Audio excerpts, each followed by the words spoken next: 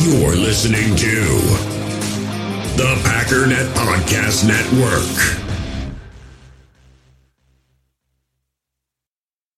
With threats to our nation waiting around every corner, adaptability is more important than ever. When conditions change without notice, quick strategic thinking is crucial. And with obstacles consistently impending, determination is essential in overcoming them. It's this willingness, decisiveness, and resilience that sets Marines apart. With our fighting spirit, we don't just fight battles, we win them. Marines are the constant our nation counts on to fight the unknown. And through adaptable problem solving, we do just that. Learn more at marines.com.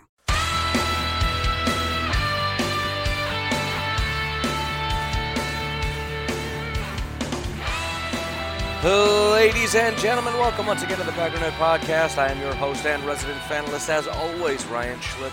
Check us out online, Packernet.com. Find me on Twitter, Pack_Dada.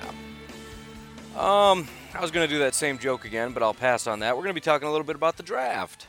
I figure if I'm going to tell dad jokes, I probably shouldn't do it twice. That's a little bit too daddish right there. That's taking it too far. So the plan of the day is to, first of all, clarify what Jim had said. He called back and was like, look, this is what I meant, so my bad. We'll clarify that. I want to look at some of the prospects the Packers have been looking at and talking to.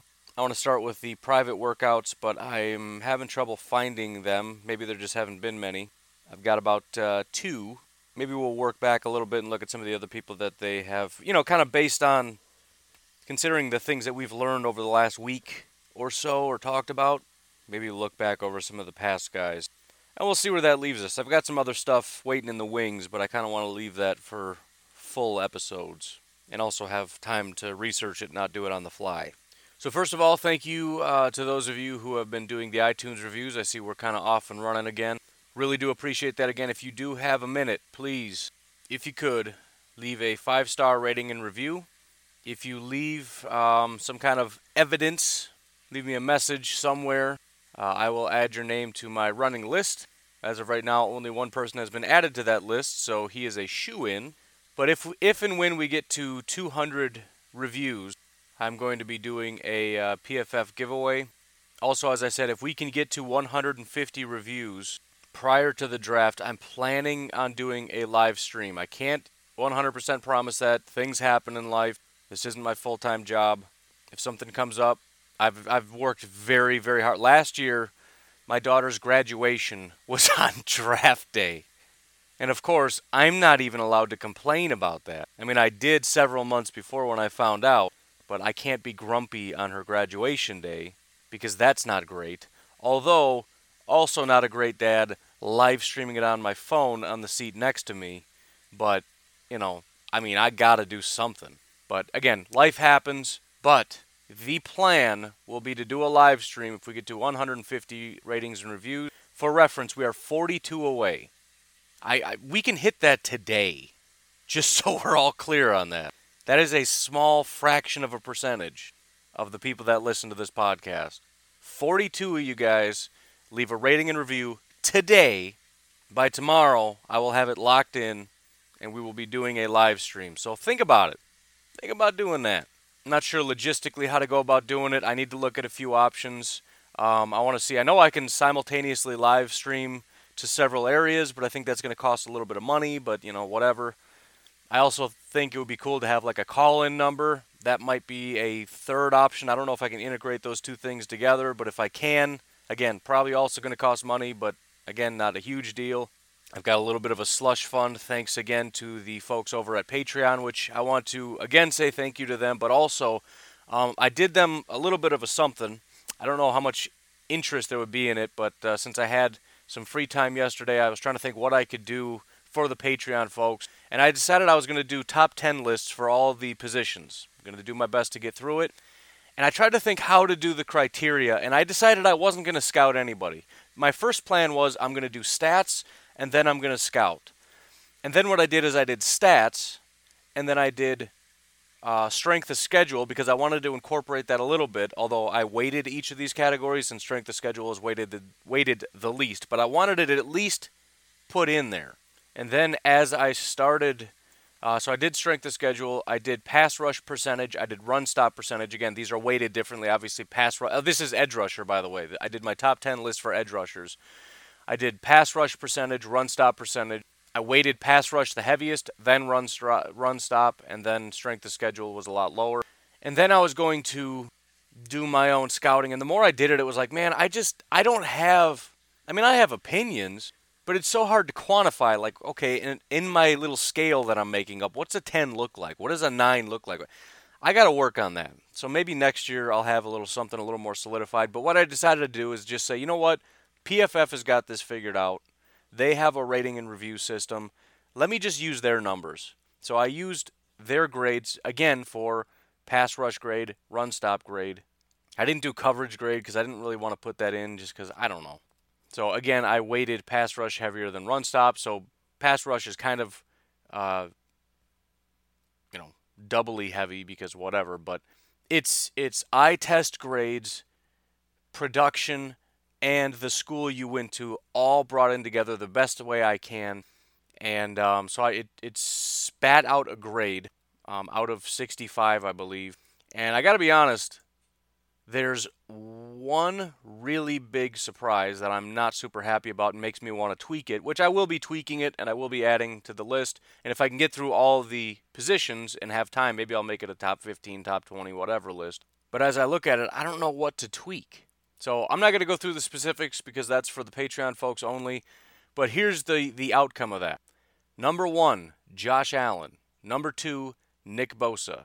Number 3, Montez Sweat. Then Chase Winovich, then Clelin Ferrell, then Jalen Ferguson, then Zach Allen, then O'Shane Ximines, then Brian Burns. Yeah, I know. If I could, I would tweak this thing until Brian Burns was number 1. I just don't know how. So the crazy thing is, the one thing that makes you think, well, maybe this is wrong, the PFF grade. That would be the one thing most people would object to because production and where you went to school are definitive things. PFF is something. That's the one thing that says Brian Burns is awesome is his PFF grade. I guess I shouldn't say that. His run stop grade is really low. But it's not the lowest. There are people lower than him above him.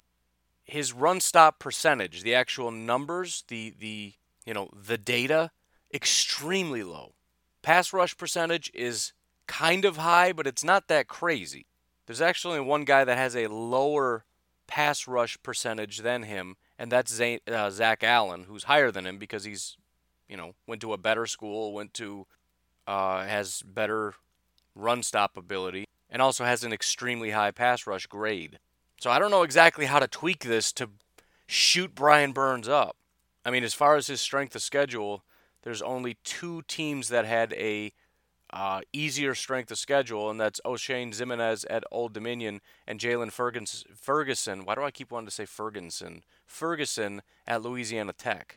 Both of whom are higher than Brian Burns. So, you can, give me input if you want, critique the criteria, but the bottom line is, either way, even if you think the list is dumb, these things are here as a resource. Again, strength of schedule. It's there. This is a real thing. You can use this as a resource. His pass rush percentage, which again is his sacks, hits, and hurries divided by the total number of pass rush attempts. That number is here. So again, for Brian Burns, 16.5. Extremely high number, but compared to the rest of these guys, not very much. And I also attributed a grade to it, which again, you can critique the grades, you can critique the criteria, the multiplication factor, whatever, but these numbers are here.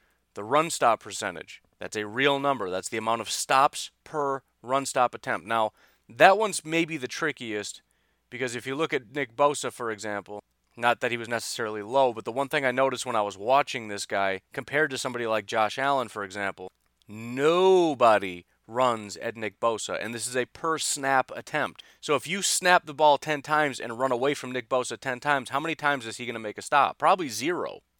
If you snap it 10 times and run 10 times at Brian Burns because you don't think he's very good and he makes 3 stops out of 10, well, the numbers are going to be higher for Brian Burns than they are for Nick Bosa, even though maybe 5 of those he didn't do very well. But, again, stats aren't perfect, and it kind of averages out.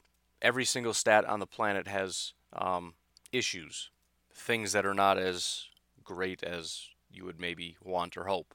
And then I have the pass rush grade and run stop grade, which technically isn't the actual PFF grade, but I mean, maybe if you're a math wizard genius, which is me being sarcastic, you can probably figure out what the grade is.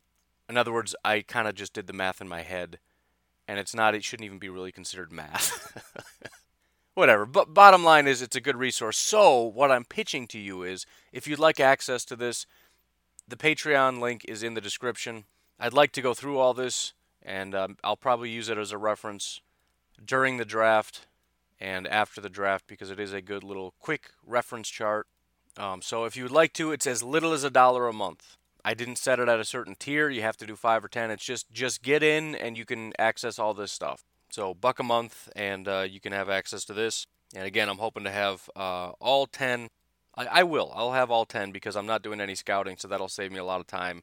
It's just grinding in Excel with numbers, and I can do that all day, every day because I love it. And I'm super excited, even for quarterback, to get this list out, to have my own top 10 list, even if the list is silly. It's also good because I can see how it holds up and then kind of tweak it as it goes on. Like, okay, I really missed Brian Burns. Obviously, he's not the 10th out of 10. How do I tweak this? Or maybe Brian Burns is kind of trash. He falls in the draft, and everybody's going, but why is he falling? And I'm sitting here with my list like, I think I know. But more than likely, he's going to get drafted early. He's going to be really good, and I got to tweak this.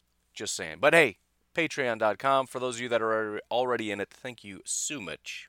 Also, be sure to get into the Facebook group.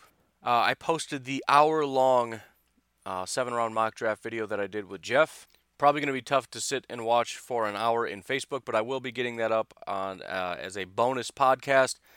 It's easier to get the video up because it's just, drag and drop. But I want to actually edit the audio a little bit, take out some of the blank spaces, some of the ums and ahs, and then release that as a podcast. So be on the lookout for that. Otherwise, get in the Facebook group. You can get a little preview. Last but certainly not least, if you would like to call in or text in with a question or something that you want to get off your chest, that phone number is 608-501-0718, 608-507-0718. Just hitting those high notes, like Beyonce. Does she do high notes? I don't even know. I just know I know the kids say that sometimes. Better not even doubt me. I am Beyonce always. We all have smartphones, and we all know they're pretty amazing, but they also can be amazingly distracting, especially when we're around other people. So US Cellular wants us to reset our relationship with our phones by putting down our phones for $5. That's right, a company that sells phones wants us to put down our phones. And to see what we find, learn more at uscellular.com/built for us. All right, so for the sake of clarity, I talked yesterday about a certain topic, and I used Jim's question as sort of additional fodder. But it turns out Jim was being literal when he said he wanted them to go big. He just meant large in size. So I say that for the sake of clarification, just because I want to be clear. But I've kind of touched on that already quite a bit. But he did bring up some pretty good points. Went big with tight ends. We went big with Preston. We went big with Za'Darius.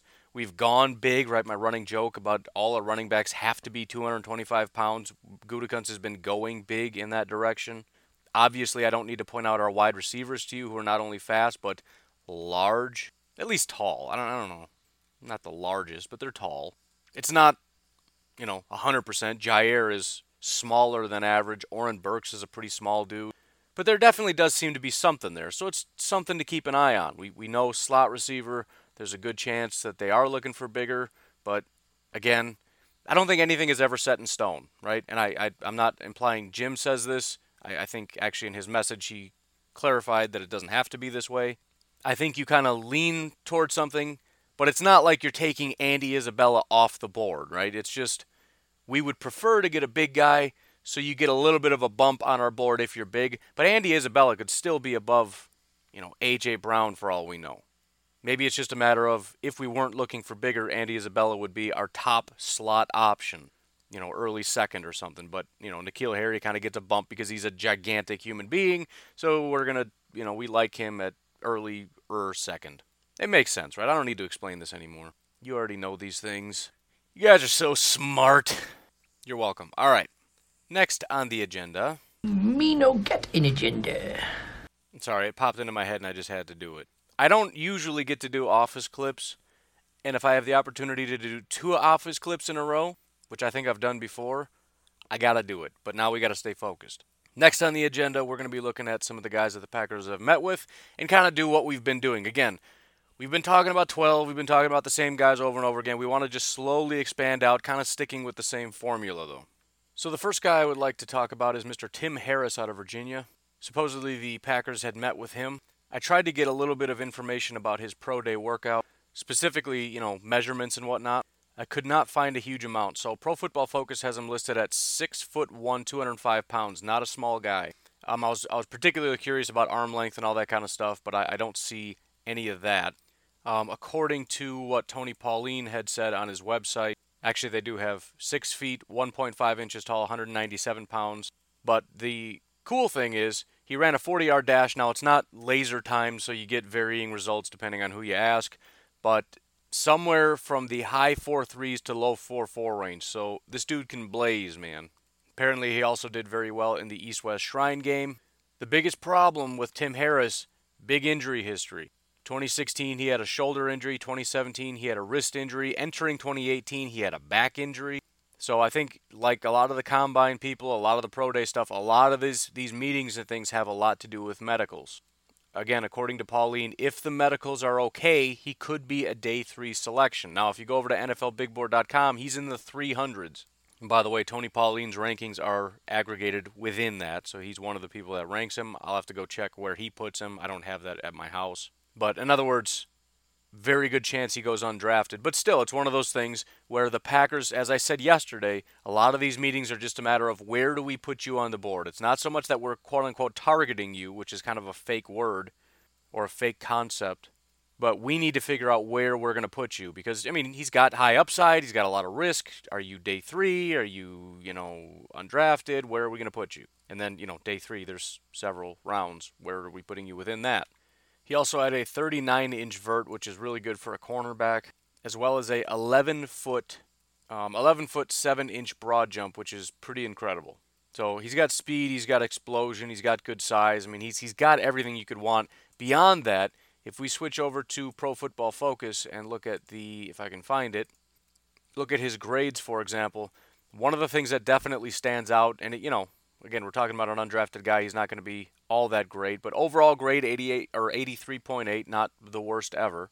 But the first thing that stands out, if you look at his grades, for example, his overall grades, 60, 55.8, 66.5, 83.8. If we look at his coverage grade, 60.5, 58, 64, 87.1. So his coverage grade was almost elite, and it came out of nowhere. Now, again, in my mind, that's kind of high risk. Why did it all of a sudden come out of nowhere? But here's what it reminds me of. Preston Smith, Zadarius Smith, Adrian Amos, Billy Turner. And again, when he was interviewed in that, whatever it was, podcast, he said that in his mind was a big benefit, right? This is somebody who's really turned a corner. We're getting them right as they're about to break out. Now, maybe that's a little bit different when you're talking about free agents and draft prospects, because everybody's young. But still, here's a guy who's just starting to blossom, just starting to turn a corner, showing that he can do all this stuff. And by the way, all this done with a back injury.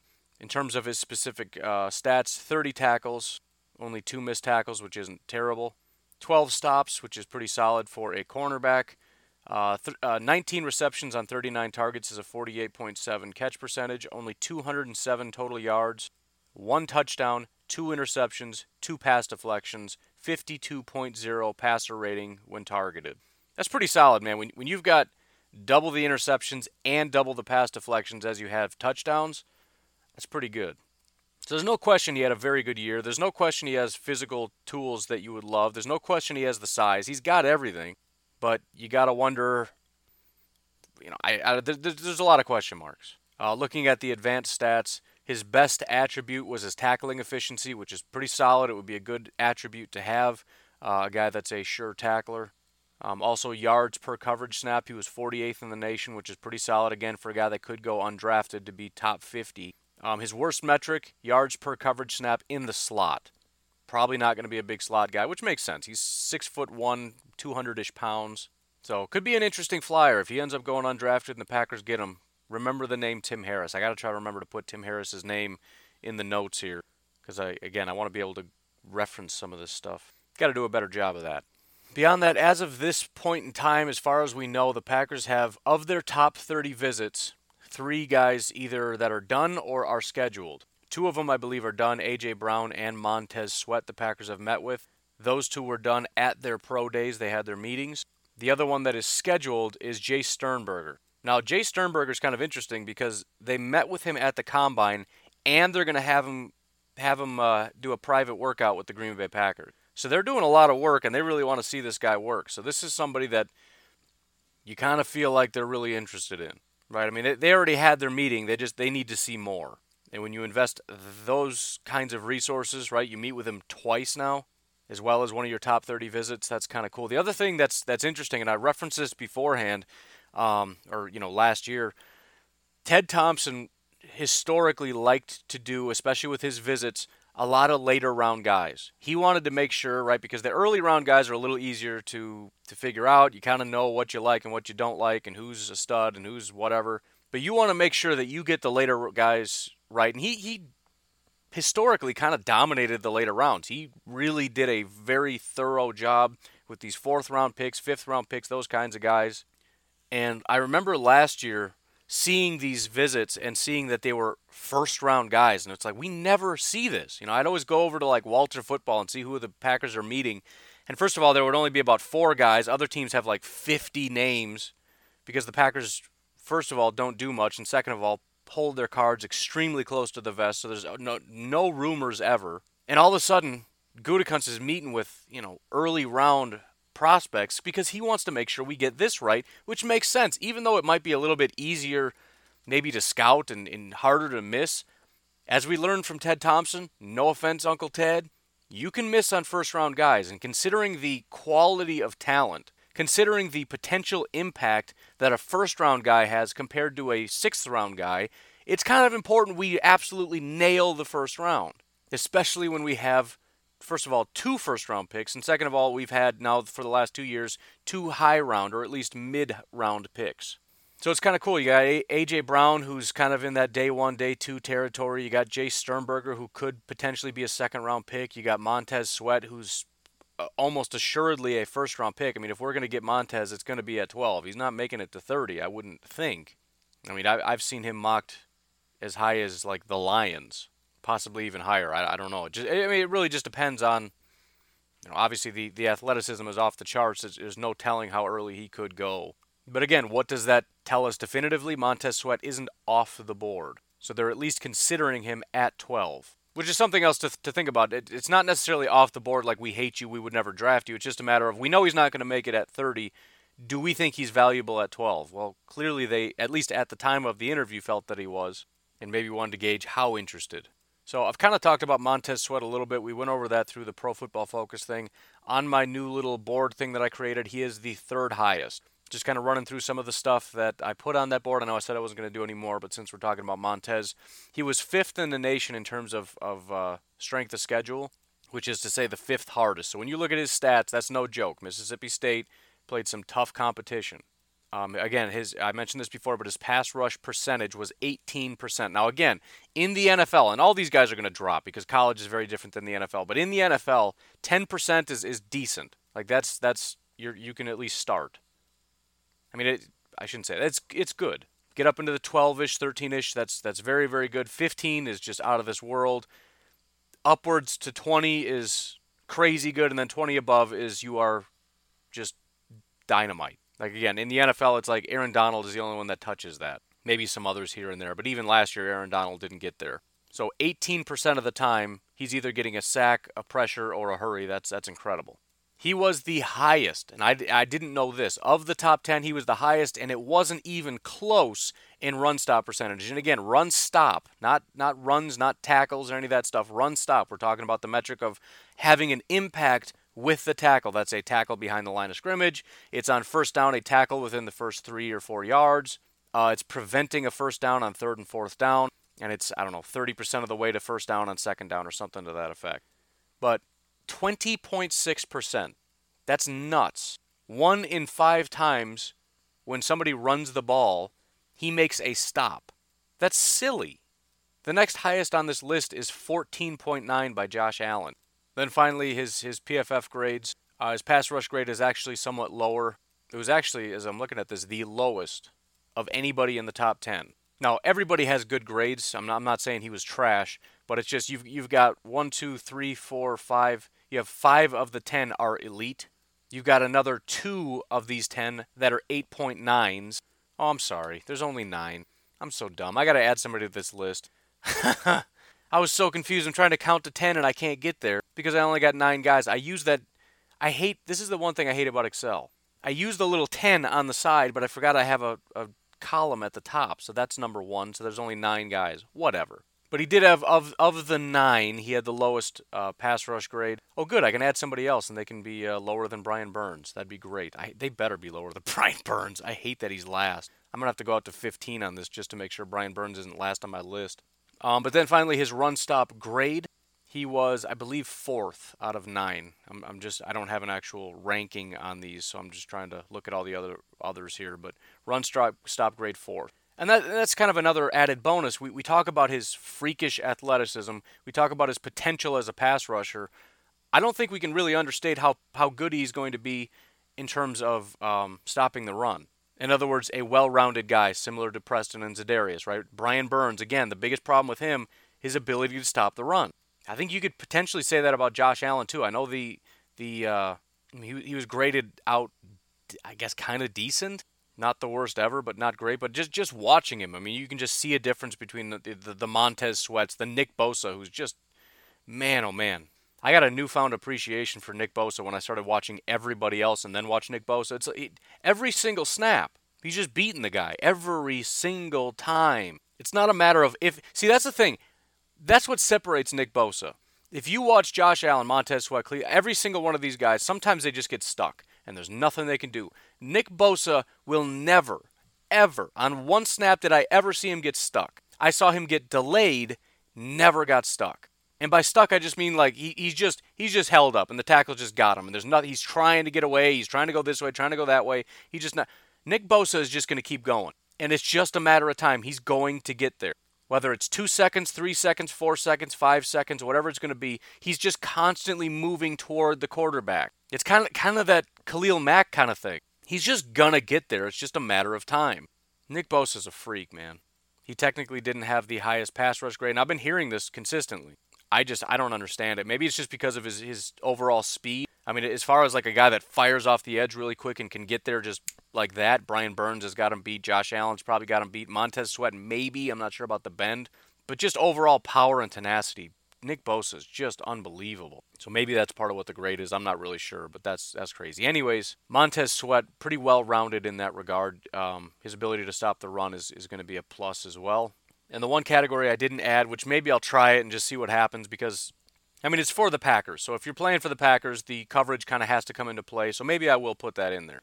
I'll probably put it in and just make it a lesser category, similar to strength of schedule, because let's face it, it's not as important as rushing the passer. It's probably not even as important as stopping the run because you're just not going to be doing it nearly as much. But being able to do it would be nice.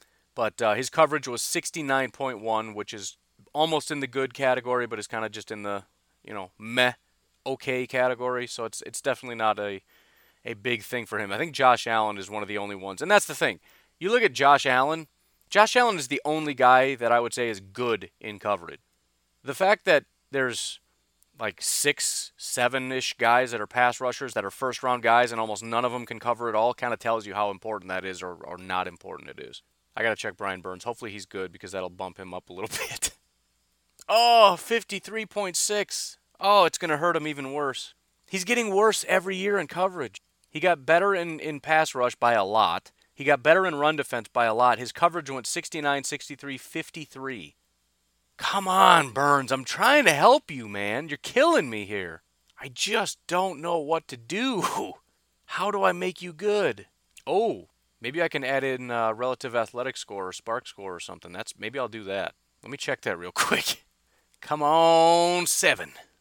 Oh, yeah, 9.91, son. Above Montez Sweat. Oh, that's the money one right there. That's the money one. That's how you do it.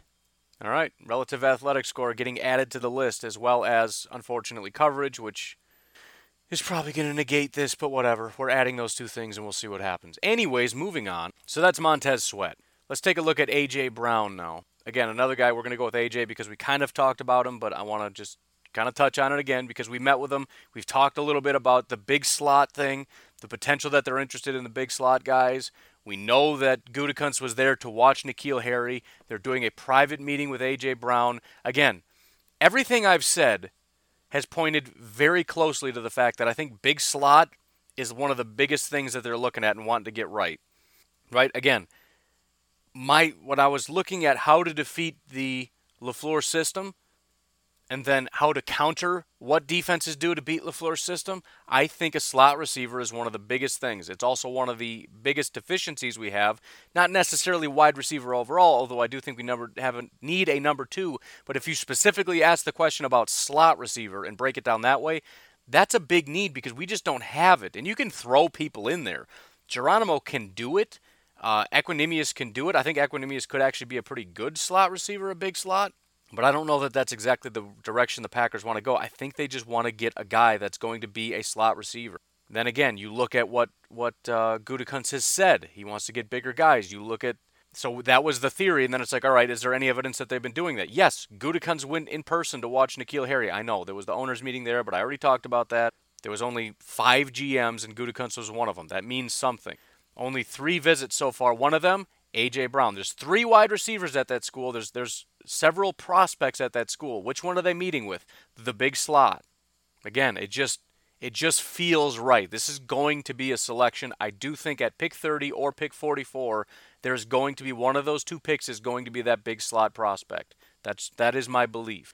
I also have a strong belief, without nearly the amount of evidence to back it up, but I have a very strong belief that they like Devin White a lot. I don't know that they're going to be in a position to take him. I don't know if they like him enough to take him at 12. I think if we can trade back at 12, again, I've already talked about this, but whatever. But just go study up on him, man. I just think one of these guys, depending on how the board falls, I don't know. I think they want it bad. But just to recap here, again, he's a big guy. His most known attribute is his yards after the catch. Now, when I say he's big, we're talking he's only 6 feet tall, but he's 226. If you saw that picture that went around about DK Metcalf, also an Ole Miss wide receiver, just jacked out of his mind, A.J. Brown was the guy next to him, also jacked, but just to a smaller degree. But he's a monster. So he's a big guy. I like AJ. As I said, I watched some of these slot guys, and A.J. Brown, N'Keal Harry, some of these guys really stood out as not being overly flashy, not seeing a whole lot of speed or anything kind of like that, but just consistent. I think he's one of those guys that can get a lot of catches, that can kind of move the sticks, but also kind of something that Randall Cobb used to do was decent after the catch, kind of getting those extra 2-3 yards here and there. Something Randall Cobb started doing toward the end, which maybe contributed to his injuries. I don't know. He started getting physical. He was really popping guys and trying to fight for extra yardage. I think that's a big part of being a slot guy is just, get to the right spot, especially if guys are trying to play zone. Just sit down in the right spot. Be in sync. You got to be a really intelligent guy, which is maybe part of the reason they want to meet with him, make sure he understands things, maybe throw some concepts at him, see what he can come back with. Because you have to be cerebral when you're playing with Aaron Rodgers because he won't tolerate anything else. And if you want this guy to be a high catch guy, him and Aaron Rodgers need to really be able to develop a chemistry. Because his whole purpose for being there is to be the guy that Aaron Rodgers is willing to throw to 7, 8, 9, 10 times in a game. And then if you can get that chemistry going, if he can really kind of understand these concepts, be in the right place at the right time, get the timing down, understand the checks and all these different things, and then just get the ball to him and just let him do what he does, he can be a massive piece of our... And I think that's the thing is the Packers are looking for a really big piece. And although it doesn't feel big, because big feels like that guy on the outside, like Hollywood Brown, who's going to run 40, it's that 40-yard completion. Yeah, but how many times, think about Deshaun Jackson. There's only one Deshaun Jackson. And, when you look at Hollywood Brown, it's like, well, he's kind of a Deshaun Jackson-esque guy. But how many times did Deshaun Jackson get the ball? Not all that many times. There was a period of time where it was like once a game, maybe twice if it was something crazy, where he would get that deep bomb, right? I remember I had him on my fantasy team, and it was like a stretch of 3 or 4 games. It was the first play of every game he hit, forgot his name because I'm brain dead already. he hit Deshaun Jackson for that deep 60-yard touchdown right out of the gate. Right? That's awesome, and it's flashy, and it really helps your team, and it can get you a score here and there, but I don't know that that's more important than the guy that's in the slot that's just going to get you 10-yard chunks. I mean, just think how valuable Randall Cobb was in his prime, how unstoppable he was on those little slant routes. It was incredible how Aaron Rodgers would just drop back, throw the ball, Randall Cobb catches it, gets an extra 2 yards, and it's a first down. Like, if that's 10 yards, how does anybody stop this team? How does anybody stop anybody? If that's all it takes to get a first down, to get 10 yards, is for him to kind of take a step forward, slant to the inside, catch a pass, kind of high and away, keep on running, and it's an automatic first down. It doesn't look like he gained any yardage. It was just quick. It just happened. And that's all it took. So, pretty important stuff. 84 receptions out of 115 targets, 73% catch percentage, 1,307 yards. The year before, 1,253 yards. So we're talking over 2,500 yards in 2 years, getting that many targets in a college football season, which is shorter than an NFL season, on a team with two other really good wide receivers, one being DK Metcalf, the other one being DeMarcus Lodge. And with a quarterback that isn't all that great, with an offense that has been getting just decimated based on scouts and people watching it saying, man, you guys, there's limited route tree, and it's just kind of boring and easy to know what's going on. To be able to generate that many targets, that many receptions, that many yards, 600 yards after the catch, the year before 650 yards after the catch. I mean, we're talking almost 50% of his yardage came after the catch. So, catch a 5-yard pass, go get 5 yards. That's basically what he was doing. Actually, it was more like catch a 7-yard pass and get 7 yards after the catch, if you're being specific with the amount of receptions he had, which is awesome. How beneficial is it to have a guy that you typically throw, the average depth of target is about 7 yards, or not depth of target, depth of reception. And on average, he's getting about 7 yards after the catch. Not bad. 7.1 to be specific. 15.6 yards per completion. So I guess technically it's 8 and 7, whatever. 6 touchdowns, 4 drops.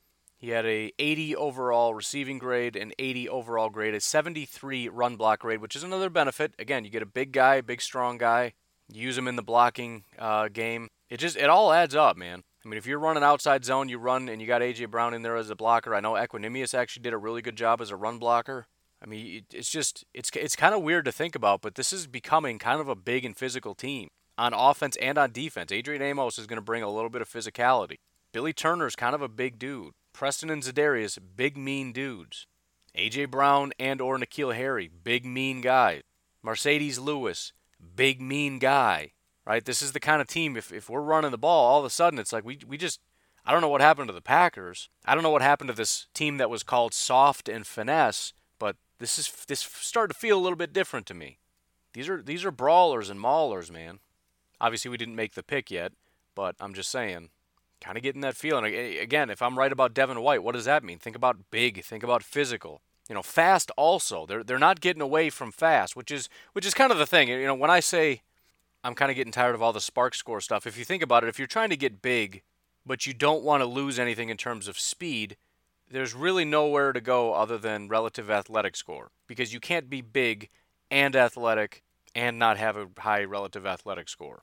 I think the biggest problem is if you're big and you're athletic, and that seems to translate into you being a good football player, you're a first-round draft pick. First and second round. After that, it doesn't happen. So if you're looking for big and athletic, there's some kind of a problem. It's injuries, it's drops, it's some kind of stuff that's, you shouldn't be drafted later than the second round if you're big and athletic and a good football player. But A.J. Brown could be a first-round draft pick, so we could be big, physical, athletic. You got Devin Bush, big, physical, athletic, good football player. Hopefully we can add a little bit of that. In the hobby, it's not easy being a fan of ripping packs or repacks. We get all hyped up thinking we're going to get some high-value Jordan Love card, but with zero transparency on available cards and hit rates, it's all just a shot in the dark. Until now, introducing slab packs from arenaclub.com, the only repack that provides real value, a complete view on all possible cards, and clear hit rates for each one. Now when I buy slab packs on Arena Club, it finally feels like I know what I'm getting. And honestly, the best thing for me and my son is the fact that we're kind of novices into this. When I walk into a card shop with my son, and a card says it costs $40, kind of just taking his word for it that that's a good value. So I appreciate the transparency on grading, as well as just getting excited about seeing what you could potentially get. Right now, you can get 10% off your first purchase by going to arenaclub.com/packdaddy. Wow, that's crazy offer. 10% off a $400 slab pack. That's $40 right there. Anyways, that's arenaclub.com/packdaddy for 10% off your first purchase. Hey, it's Kaylee Cuoco for Priceline. Ready to go to your happy place for a happy price? Well, why didn't you say so? Just download the Priceline app right now and save up to 60% on hotels. So whether it's Cousin Kevin's Kazoo Concert in Kansas City, go Kevin, or Becky's Bachelorette Bash in Bermuda, you never have to miss a trip ever again. So download the Priceline app today. Your savings are waiting. Go to your happy place for a happy price. Go to your happy price, Priceline. All right, finally, a guy that we haven't talked about yet, Mr. Jace Sternberger. And actually, it's somewhat interesting. If we think about it, let's say the Packers aren't super interested in T.J. Hockenson at 12, which means they're not going to get him because he's not going to be there at 30. And let's say at 30, we've got other priorities above Noah Fant being there. In other words, we're probably not getting the top two guys. It would make sense that we're going to start looking at that sort of second tier. And again, maybe this is just diligence in case we miss out. Entirely possible. But maybe they really want to hit on that second tier of guys. The Irv Smiths, the Jace Sternbergers, the Caden Smiths, the Josh Oliver, Dawson Knox, Caleb Wilson, these kind of guys. Or maybe they just view Jace Sternberger as, their second or third highest graded guy, and they just want to make sure that he's a good pick. He could be a pick 30. But it just kind of makes you wonder if maybe Hockenson and Fant, not that they wouldn't take him, it just doesn't seem to fit. They don't want to take him at 12. They don't think they're going to be there at 30. But we really want to get a tight end. What are we going to do? Well, you really got to hammer on it. And as I said, Jace Sternberger is the one guy that they're arranging their second meeting with. They met with him at the Combine. Now they're arranging a top 30 meeting with him. A private workout, which I believe is their only private workout scheduled thus far. So anyways, as far as Jace is concerned, 6'4", 251 pounds, and he is, if I had to compare him to one of the two guys that we're all aware of so far, he's definitely more of a Noah Fant type. 85 overall grade, a 91.1 receiving grade, elite. As a tight end, that's awesome. Pass blocking grade, 65.5. Run blocking grade, 56.8. Another way to put this, he's a Jimmy Graham type prospect. He's a receiving tight end, that's what he is. Now, his relative athletic score is pretty low. He ran a 4.75 40, which is almost exactly average for a tight end. In fact, 6'4", 251 is almost exactly average for a tight end. His arm length and hand size is almost exactly average for a tight end. 17 bench press reps, almost exactly average for a tight end. 1.67 10-yard split is exactly average for a tight end. 31.5 vert, just barely under average, so almost average for a tight end. His broad jump was pretty average, slightly below. 3-cone, 7.19, pretty average, slightly below. Short shuttle, again, almost exactly average, slightly slower. And he did the 60-yard shuttle in almost he is the... If you wanted to know exactly what a prototypical tight end looks like, it's Jace Sternberger. Not in terms of his play, in terms of his build, in terms of his athleticism. He is the most average build and athlete I have ever seen in my life. There is not one thing that super deviates. It's a little bit lower, a little bit higher, but just this guy, if you want to know what a tight end looks like, it's Jace Sternberger. But again, very, very, very good receiver. Could be a very big weapon for LaFleur's offense. Again, if you're looking for the two things I mentioned, a big slot and a receiving tight end to try to carve up the middle of the defense. If guys want to play zone against LaFleur because they feel like that's the best way to beat him, the best way to counter that, tight ends and slot receivers. Jace Sternberger being a slot guy, not super speedy, but a great receiver. He ranked number 1 in the entire nation for deep pass receptions, which is a reception of 20 or more yards. Number 1 in the nation. Number 3 in the nation in terms of deep pass yards, total yardage on deep passes for 190 yards. 190 is the number. His yards per route run is 2.01, which ranked 8th in the nation. His drop rate was only 5.8%. He ranked 20th in the nation. He was 25th in slot receptions, 35th in slot yards. So he plays out of the slot and wasn't horrible there either. In terms of his overall stats, 49 receptions on 81 targets. That's a 60.5% catch percentage. He had 836 yards, 405 after the catch, which again is about 50% of his yards coming after the catch. That's an average of 17 yards per completion, which is a lot for a tight end, a lot.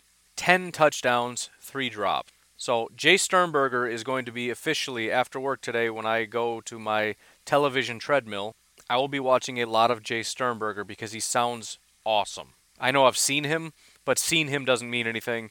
It just means that like 3 months ago when I was going through everybody that was tight end, defense, everybody in every position, I watched like one video, and it was kind of like, okay, cool, and next, I want to really watch this guy. Because it sounds like he could be one of the best tight end receivers in the class. I mean, again, PFF had him as a 91.1 overall receiving grade. Noah Fant, by the way, had an 80.6. Irv Smith was like an 88-something. Hawkinson, 90.8, which is good, but not quite Jay Sternberger good. I mean, I'm just scrolling through here. Alize Mack was terrible receiving grade. Foster Moreau was relatively high, but not quite there. 73, 79, 61. Trying to find anybody. 60, 76, 88. Again, that's Irv Smith. Jay Sternberger, 91.1. What up, buddy? 69, 86. Pretty good, but not great. 90.3. There you go. Caleb Wilson. Well done, sir. Nobody else was quite as high, though. So according to PFF, the best receiving tight end in the entire nation, at least unless somebody was, I didn't look at all of them, but I went to the end of the list, from Noah Fant on. And, highest receiving grade of any tight end in the nation. So that's what you're getting with Jay Sternberger. You're not getting any kind of blocking out of him whatsoever, but at least for this year, hopefully we got Marcedes Lewis able to do a little bit of something. Yeah, I officially scrolled through everyone. I think there was 3 guys in the 90s, and Sternberger was the highest at 91-something. So, yeah, if we can get Marcedes Lewis to block a little bit better, we've got, and again, if we get Jay Sternberger and we're keeping Jimmy Graham, Jimmy Graham maybe doesn't quite have it anymore, but if you want to learn how to play the Jimmy Graham role, which is specifically like if you wanted to prototype that kind of tight end and say who in the modern day NFL really embodies the receiving tight end that really isn't much of a blocker at all, Jimmy Graham is that guy.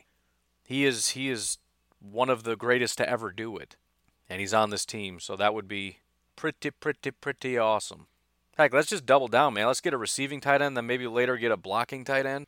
See if I scroll through here if I see a really good blocker. Sweeney, nah. Wesco's a decent run blocker. Caleb Wilson's a good pass blocker. Irv Smith, kind of well-rounded, but not great. Caden Smith's pretty good. Ooh, there you go. Drew Sample, 82.3 run blocker. I like that. Dax Raymond isn't bad. Isaac Naughta's not horrible. Noah Fant. He's a good pass blocker. CJ Conrad is pretty decent in both categories.